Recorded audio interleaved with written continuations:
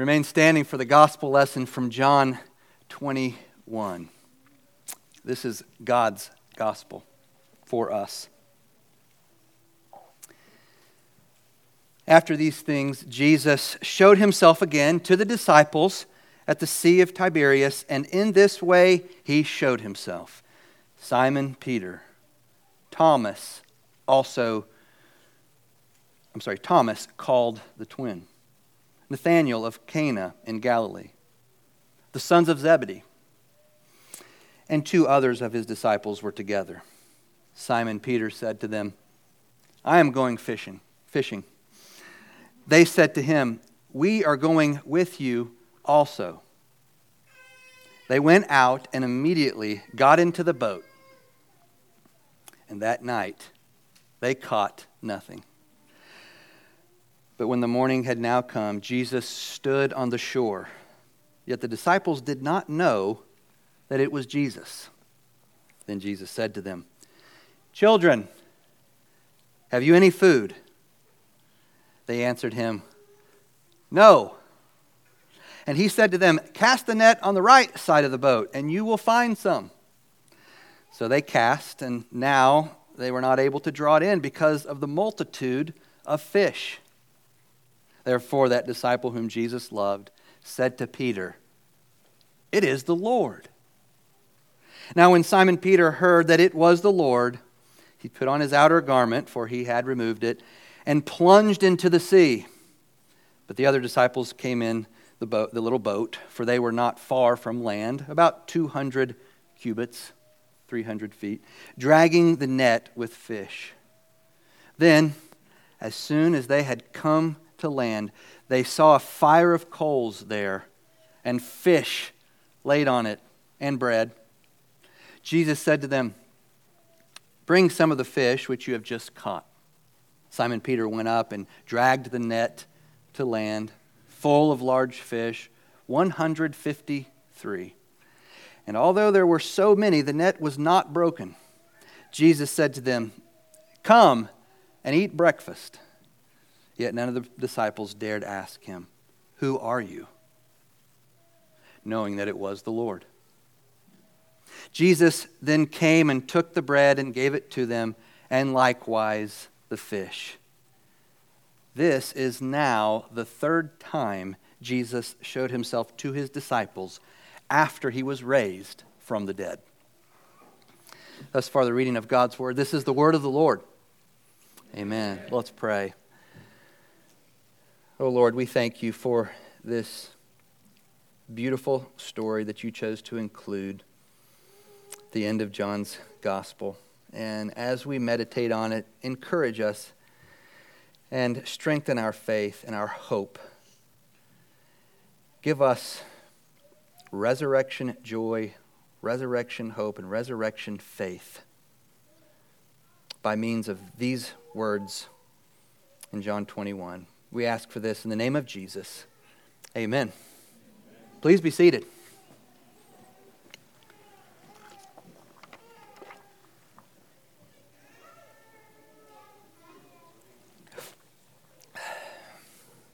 Well, the final chapter of John's Gospel, is something of a unique epilogue. And to some Bible readers, John 21 has seemed like sort of a tack on, right? Maybe doesn't fit. After all, the ending, if you think about it, the ending of John 20 would have made for a wonderful, beautiful ending.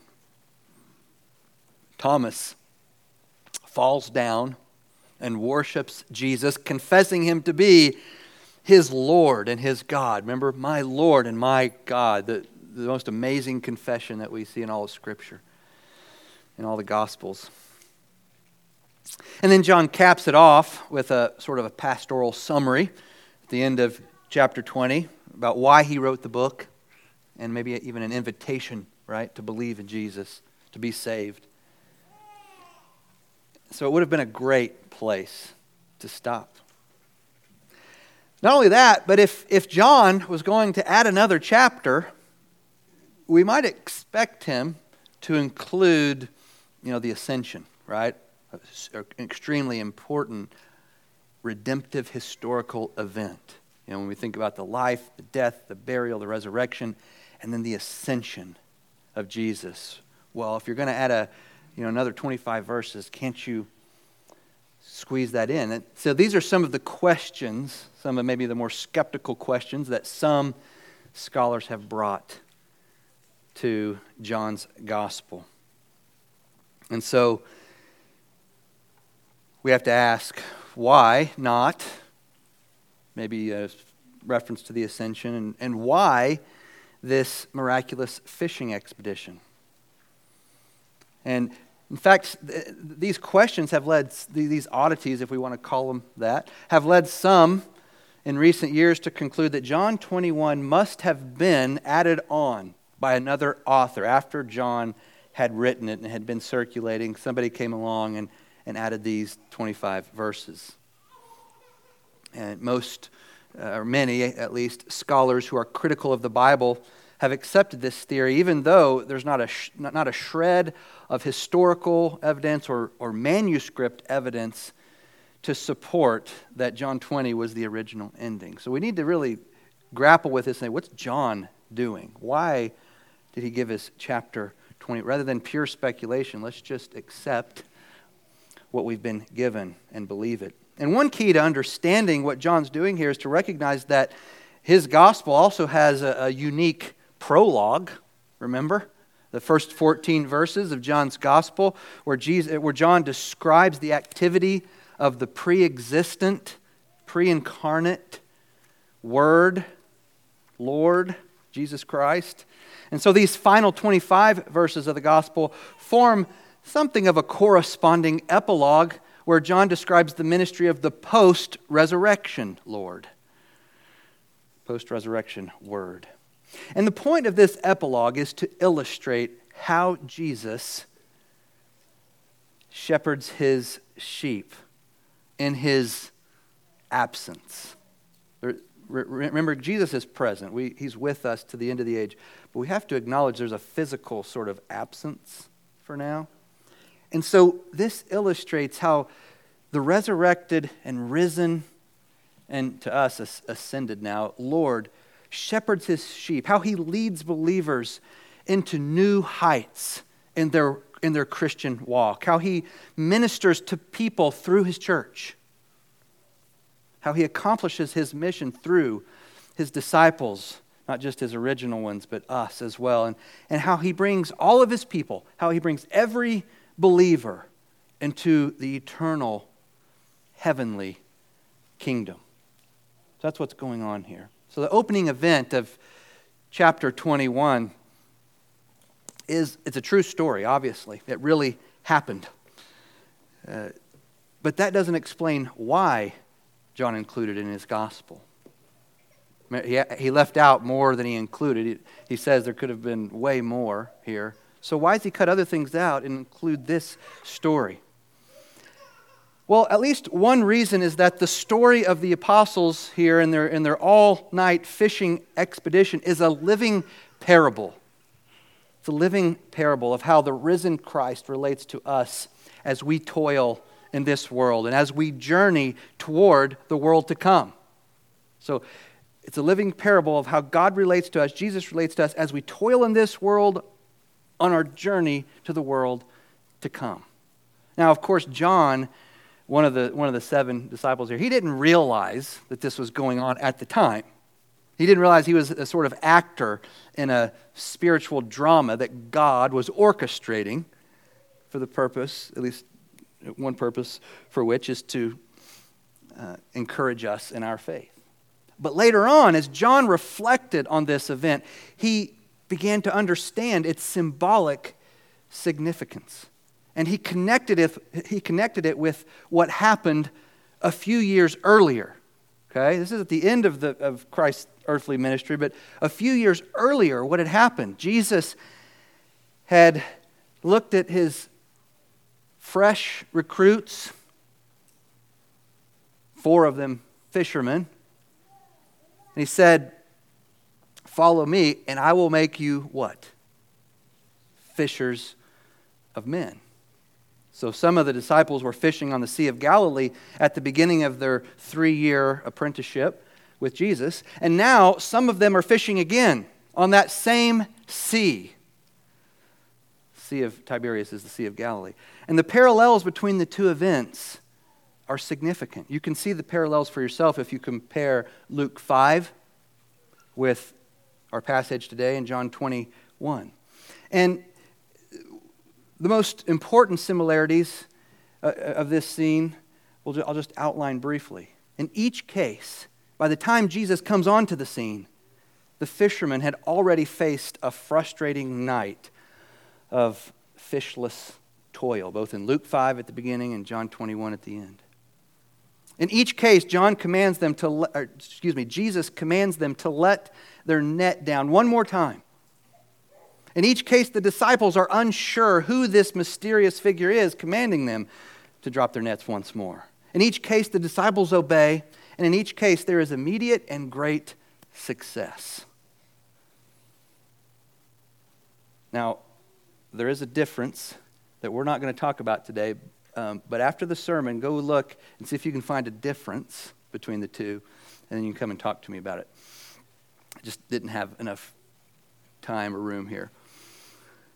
But these parallels drove John to reflect on the peculiarities of this final miraculous fishing expedition, which he records for us in John 21. Now, that's not a homework assignment that you can do during the sermon, okay? John's Gospels, his pastoral goal is for us to see in this the shepherd's heart. The heart that the risen Lord has for his people, for his disciples, as we try to serve him in this world and make our way to the world to come. Do you imagine, when you think about Jesus, do you imagine that Jesus is up in heaven scrutinizing you the way maybe a drill sergeant scrutinizes the new recruits in his charge, looking for the next infraction? Is Jesus anticipating your next failure, your next shortcoming, your next deficiency, so that he can get in your face about it? No. Look at the picture John paints here, and that he's really been painting the whole time. The risen Christ is watching everything, even though the disciples don't know it. He sees all. And as he looks down on them and their unsuccess, he's interested in them. He cares about them. He even instructs them and then invites them to come and eat with him at his table. And so as you toil on the seas of life, Jesus is watching with the eyes of a caring shepherd. He's interested in you. He's not a drill sergeant. And he's nearer too, by the way, than you realize. And he's ready to help. He's ready to instruct. He's ready to make up for your deficiencies. And he's inviting you to come and eat with him. Even to come and eat with him forever. After the resurrection, Jesus told his disciples to go up to Galilee. And that's where they are. They're fishing in the Sea of Galilee. Let's reread verses 1 to 3. After these things, Jesus showed himself again to the disciples at the Sea of Tiberias. And in this way he showed himself: Simon Peter, Thomas called the twin, Nathanael of Cana in Galilee, the sons of Zebedee, and 2 others of his disciples were together. Simon Peter said to them, I am going fishing. They said to him, we are going with you also. They went out and immediately got into the boat, and that night they caught nothing. So I said at the beginning that this is a living parable. And these 7 fishermen, unbeknownst to them, are a picture of the church toiling and struggling in this world. A world that doesn't always cooperate. A groaning creation that pushes back. In Scripture, it's really important to know in Scripture that the sea represents the nations. And so when you're reading more symbolic sections of Scripture, in particular, like Revelation, for example, when it talks about the sea, it's causing us to think about the Gentiles, the nations. And the Sea of Galilee in particular is situated among the Gentiles, among the Gentile nations. It's on the north and east part of Israel, okay? So this band of disciples on the boat represents the church and its ongoing duty to fish for souls. This is not a stretch. Jesus is the one who uses that as a metaphor, right? He calls them while they're fishing the first time, and he says, I want you to understand that this is a metaphor for what I want you to do spiritually as you fish for men, to make disciples of the nations. And so evangelism should have a prominent place in the church's ministry to the world. As a disciple of Jesus, you've been given a mission to fish for men. As a church body, we've been given a mission to fish for men. In all our endeavors, though, we must realize that apart from Christ, we can do nothing. The disciples were professional, vocational fishermen. They knew how to catch fish better than most of us know how to do about anything. They knew the equipment. They knew the strategies. They knew the techniques. They knew the fundamentals of fishing. Nevertheless, interestingly, on this night, they caught absolutely nothing. In His perfect providence, God, Jesus, is providing them with an object lesson. He's turning them into their own object lesson in order to confirm what He already told them back in John 15. John 15:5 says, "Without me you can do nothing." Some translations say, "Apart from me you can do nothing." If vocational fishermen are unable to catch fish apart from Jesus, how much more are we unable to catch souls apart from Him? And we can broaden this principle, this truth, this application. It's easy to adopt the mindset that I can serve Christ in the energy of the flesh. I can do spiritual work on the basis of my experience or a certain technique that I learned. But Jesus says that whatever is done in the flesh, whatever is done apart from Him, whatever is done in our own strength without relying on Him is nothing. Nothing will come of it. It may have the appearance of success on the surface. You may be able to create numerical growth in your Christian ministry. You may be able to create outward obedience in your family. You may be able to create outward unity and fellowship in your friendships or your relationships or even in your home. You may lead a lot of people even to the waters of baptism. But insofar as any of this is done according to the flesh instead of according to the Spirit, insofar as it's done apart from Christ, it will one day prove to be hollow and fruitless. Our attempts at success and fruit in whatever we're doing, whatever we're endeavoring to do, whatever God has given us to do, our attempts at success and fruit are futile unless Jesus Himself is with us, directing us, guiding us, blessing us. As night is about to give way to day, the tired disciples don't seem to be thinking about their resurrected Lord. But there He is, standing on the shore, thinking about them. Verse 4. But when the morning had now come, Jesus stood on the shore. Yet the disciples did not know that it was Jesus. Verse 5, then Jesus said to them, "Children, have you any food?" They answered Him, "No." And He said to them, "Cast the net on the right side of the boat, and you will find some." So they cast, and now they were not able to draw it in because of the multitude of fish.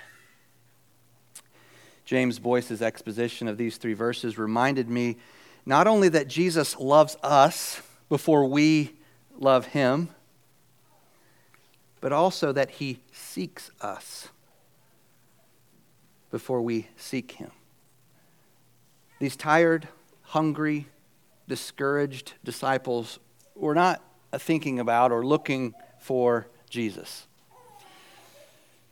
We don't know everything they had been talking about that night. They had a lot of time to talk.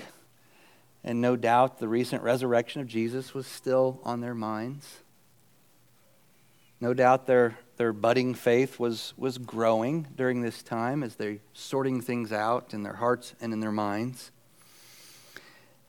And yet, like us oftentimes, having all those things going on in our heads and hearts, we tend to forget about Jesus. We tend to forget to remember that He is there. And so we don't get the sense that from this story that they had learned to rest and rely on Christ, to go to Him in prayer during times of struggle, to look to Him and to expect to see Him when they need help. And yet, when their thoughts are far from Jesus, Jesus shows up. He makes Himself known. When they're not seeking Jesus, Jesus is seeking them. If God's blessings depended on our seeking Him first, we'd never encounter Jesus. We'd never receive His blessings. The spiritual blessings that we experience are the result of being sought out by Jesus. Oftentimes when we least expect it. Oftentimes when our faith is on the small side. The grace and graciousness of Jesus Christ drive Him to meet us where we are, to bless us where we are, to insert Himself into our lives where we are, at those times when we're not really conscious of His presence, even at those times when we're operating in our own strength, relying on our own skills and our own know-how rather than His strength.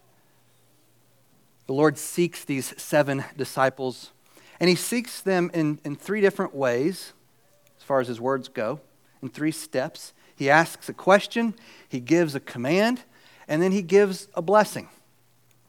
His question is, children, have you any food? And this He knows that this rhetorical question exposes, in a gracious way, their deficiency and their need.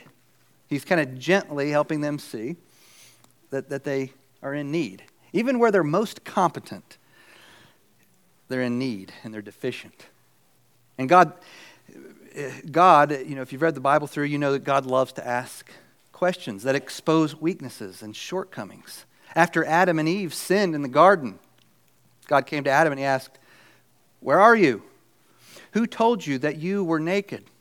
Have you eaten of the tree of which I commanded you not to eat?" Now he knows they answered all 3 questions. And he asked Eve, "What is this you have done?" In the following chapter, Genesis 4, God asked Cain 3 rapid-fire questions. Why are you angry? Why is your face downcast? If you do what is right, will you not be accepted? Nathan asked David, "Why have you despised the word of the Lord to do what is evil in His sight?" In John 20, 1 chapter back, verse 15, Jesus asked Mary Magdalene, "Woman, why are you weeping? Whom are you seeking?" Again, He knows the answer.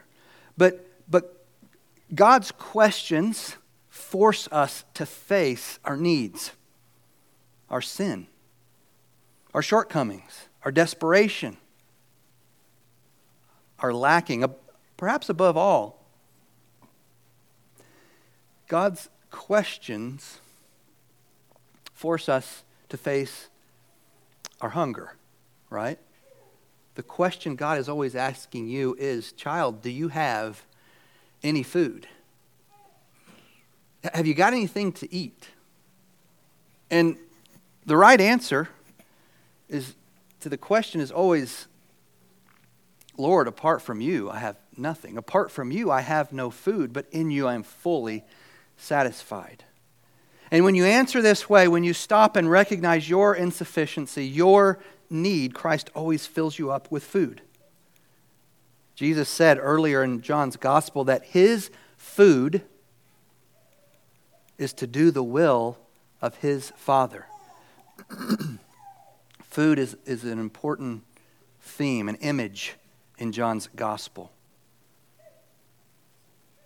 Jesus says his food, his bread, is to do God's will, his Father's will.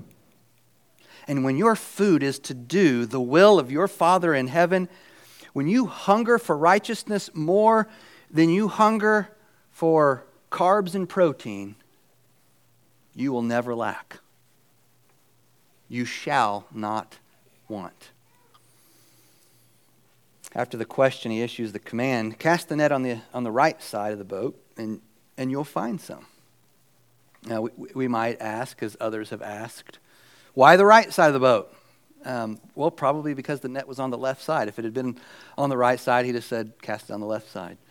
But their success is not ultimately dependent on where or how they cast the net. I mean, they have to obey Jesus. It's dependent on that. But their success is dependent, finally, on whether they obey the instruction of Jesus. That's the point, not the right or the left. Even though that instruction seemed odd to them, it didn't make a lot of sense, maybe, from a technical standpoint. Perhaps they were thinking, well, we just had it on that side. I mean, we're right here. Boat's not that wide. I mean, maybe if you said go somewhere else or something like that, but just put it on the other side. But they did it, and that's the important thing. Is there an area in your life where God is bringing you face to face with your inadequacy, with your failures, with your insufficiency, with your weakness, with your sin, maybe? Perhaps you are in the same boat as the disciples. You've been going it alone, apart from Christ, not resting in him as you ought, and forgetting that he's close at hand, ready to help. You've been wondering why your relationship with your child or maybe a coworker is not getting better, or why all your efforts to nurture your marriage are unsuccessful, or why your attempts to share Christ with unbelievers aren't going well, why your fishing expedition isn't resulting in fish. Or maybe you're just wondering why God isn't satisfying your hunger. And if that's you, there's a way forward. And it's a simple way. It's not easy to do. You have to rely on God's strength to do it. But the way forward is to stop doing what you're doing. Stop the striving, the kind of striving that you're doing now. Stop operating in your own strength. Be still for a minute and listen to the voice of the Good Shepherd. Sheep hear his voice, but sometimes only when they stop to hear it. Seek Jesus in prayer. Find Jesus in his word. Rest in him. Rely on him. And do what he says, right? Even if it just seems too simple, right? Don't overthink it. The Christian life really is that simple. It's not complicated. After Jesus asks the question and gives the command, he then gives a blessing. And don't miss that the blessing comes after the obedience. Jesus delivers such a great catch that the 7 disciples were unable to draw it into the boat. It's too heavy. And I also want you to notice that the blessing from Jesus was of far greater weight than their act of obedience that preceded it. Okay, so they're not equal. So God doesn't just bless you, in accordance with how well you and how much your obedience is and how great your acts of faith are. In his mercy, he blesses us beyond. In your walk with Christ, you'll find, as the disciples did over and over, not just here, that simple obedience opens floodgates of blessings. Simple obedience to Christ, even when you can't make sense of it, opens, by God's grace, floodgates of blessings. The Lord isn't stingy with his gifts. He's waiting, not to criticize you, not to jump on you like the drill sergeant. He's waiting to pour them out on those with that basic, simple trust in their Lord. Trust and obey, for there's no other way to be happy in Jesus but to trust and obey, as the old hymn puts it. Verse 7, therefore that disciple whom Jesus loved said to Peter, "It is the Lord." Now when Simon Peter heard that it was the Lord, he put on his outer garment, for he had removed it, and plunged into the sea.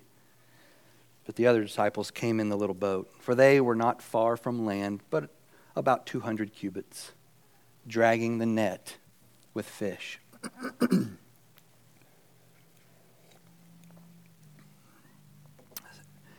I'm going to point out one difference between Luke 5 and John 21, so this is not the one I was thinking.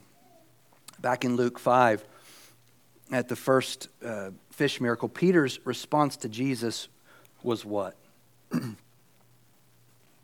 "Depart from me, for I am a sinful man, O Lord." Depart from me, O Lord, for I am a sinful man. Well, it's true. He wasn't wrong to say that. But now, in addition to knowing his sin, Peter knows God's grace. He's expecting to encounter a gracious Lord and God. And so he moves toward his Lord. He runs to Jesus and his grace. What a joyful thing it is to know not only your sin, but also the grace of God that is greater than all of your sins. Peter is beginning to know, has begun to know that joy of knowing not only his sin, but also God's grace. Verse 9, then as soon as they had come to land, they saw a fire of coals there, and fish laid on it, and bread. Jesus said to them, "Bring some of the fish which you have just caught." Simon Peter went up and dragged the net to land full of large fish, 153. And although there were so many, the net was not broken. Jesus said to them, "Come and eat breakfast." Yet none of the disciples dared ask him, "Who are you?" knowing that it was the Lord. Jesus then came and took the bread and gave it to them, and likewise the fish. This is now the third time Jesus showed himself to his disciples after he was raised from the dead. And so because this is the third time, that's why Peter had already begun to know that Jesus is not just going to criticize him. He doesn't just need to be, separate from Jesus because of his sin, but Jesus has reconciled Peter through his death and resurrection.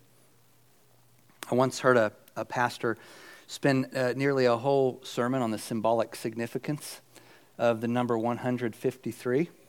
And I'm going to do the opposite today. I'm going to say almost nothing about it mainly because I'm just not convinced that any of the theories move us beyond conjecture and wishful thinking. If you're interested in pursuing that, I can give you some things to read. I admit that John may have had some sort of figurative meaning, symbolic referent in mind, even if I don't believe we can maybe know what it is at this point. But it's possible too, just possible, that the reason the text says that there were 153 fish is that John remembered exactly how many fish there were, and so he records it here for us. And my hunch is that John gives us the exact number to let us know that each one was counted. I mean, you can imagine, like, whoa, look at this. And so there were, one, get 10 over here, okay, the next 10, and 3 left over. 153, cool. They took the time to do it. Each fish was numbered. Maybe that's where we need to explore rather than some typological or symbolic significance. I don't know. But the living parable continues. It continues to tell its story. The last part of the passage pictures the church, the boat with the disciples, you and me. It pictures the church with Jesus in a different world, in the world to come, eating with him in his heavenly and eternal kingdom. Just think about how different the picture that we get when they're at sea versus the picture with them on land. Think of all the differences. So they're no longer at sea, no longer in the world, as it were. No longer thinking about all those frustrations and doubts and setbacks and hunger, dealing with all the face-to-face with the groanings of this fallen creation. They're in a different frame of mind. Alexander Maclaren put it well. He said, all the details of the text, such as the solid shore in contrast with the changeful sea, the increasing morning in contrast with the toilsome night, so morning and night, the feast prepared, right? They didn't have any food. No is the answer to the question, and now there's a feast prepared. All these details, Maclaren says, have been consecrated to show forth the difference between earth and heaven. It would be blindness not to see here a prophecy of the glad hour when Christ shall welcome to their home, amid the brightness of unsetting day, the souls that have served him amidst the fluctuations and storms of life and seen him in its darkness. Christ shall welcome them home, he says, and satisfy all their desires with the bread of heaven. End quote. So the way we've been reading this story as a living parable is not unique to me. It's the way the church has been reading it, and I think Maclaren puts it well, this transition to the shore. We're still serving Christ in this age, okay? So we're not to that, in our story, we're not yet on the shore, as it were. We're still in that dark sea. But if we keep our eyes on Jesus, we'll see that not too far away, there is an eternal shore and an ever-increasing morning light. And there on that shore, our Lord has prepared for us a banquet, a feast. He has prepared a table before us. Until we get there, until we experience the consummation of all things, we exist in the sea, and our works matter. Do you see that in this text? In some sense, our works follow us, as the book of Revelation says. Where's that in the text? Jesus invites the disciples to bring their fish, bring their catch. And the fish represent their work, their labor, which of course was really God's work, right? Paul commands you to work out your salvation with fear and trembling in Philippians 2. But then in the very next sentence he says that it is God who works in you both to will and to work or to do for his good pleasure. The fish that Jesus had given them are now offered back to him. And Jesus didn't need their contribution, right? He could have multiplied the fish that he already had if he wanted to. But he values our labor, our work, the fruit that he accomplishes through us. And so we know our labors are not in vain. Your labor is not in vain. What we do in this world has eternal value and consequences that extend into that heavenly kingdom. Service rendered to your Lord and God it bears fruit now, but it also bears fruit in the eternal kingdom. As one preacher put it, the tiniest work done under the inspiration and direction of Christ is more enduring than the Sears Tower. So the essence of the eternal heavenly kingdom is that we will know the Lord. That eschatological promise in the Old Testament is that everyone in this kingdom will know the Lord, from the least to the greatest, from the youngest to the oldest. No one will have to ask or be taught. The disciples knew that it was the Lord Jesus Christ. It was their Lord and God, Yahweh in the flesh, on the shore. They didn't need confirmation. They knew. Their knowledge of God had reached new heights. The knowledge of the Lord is our reward. The knowledge of God will be our ever-increasing reward in eternity. As Paul says in 1 Corinthians 13:12, "For now we see in a mirror, dimly, but then face to face. Now I know in part, then I shall know fully, even as I have been fully known." So, fellow disciples, fellow travelers, your future reward is the knowledge of the glory of God in the face of Jesus Christ. It's a reward you've been given already. And it's a reward that you can look forward to because there's more to come.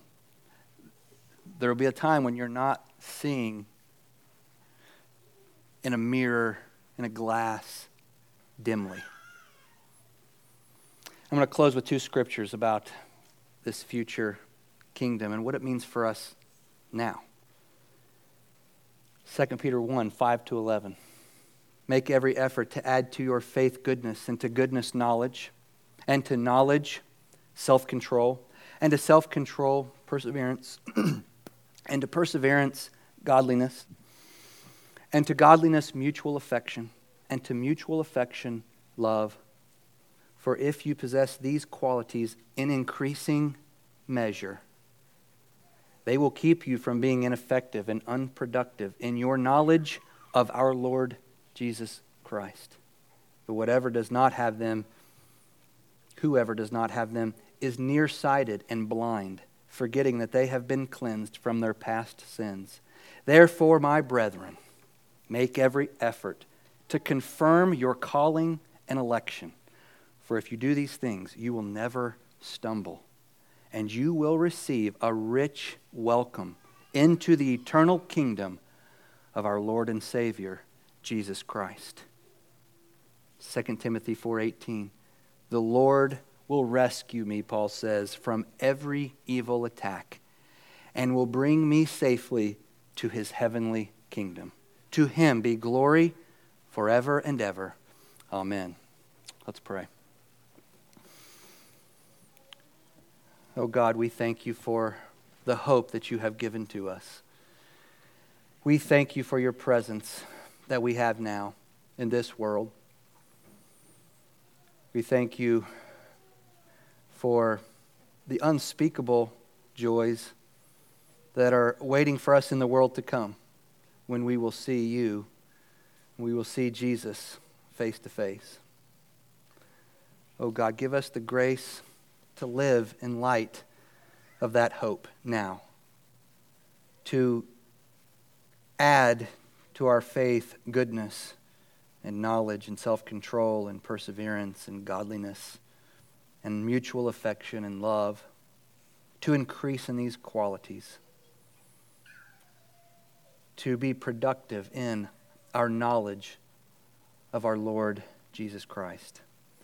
Oh God, help us by your Spirit who is with us, and help us this week even to grow in particular ways in our understanding and in our knowledge of Jesus. We ask for this in his name.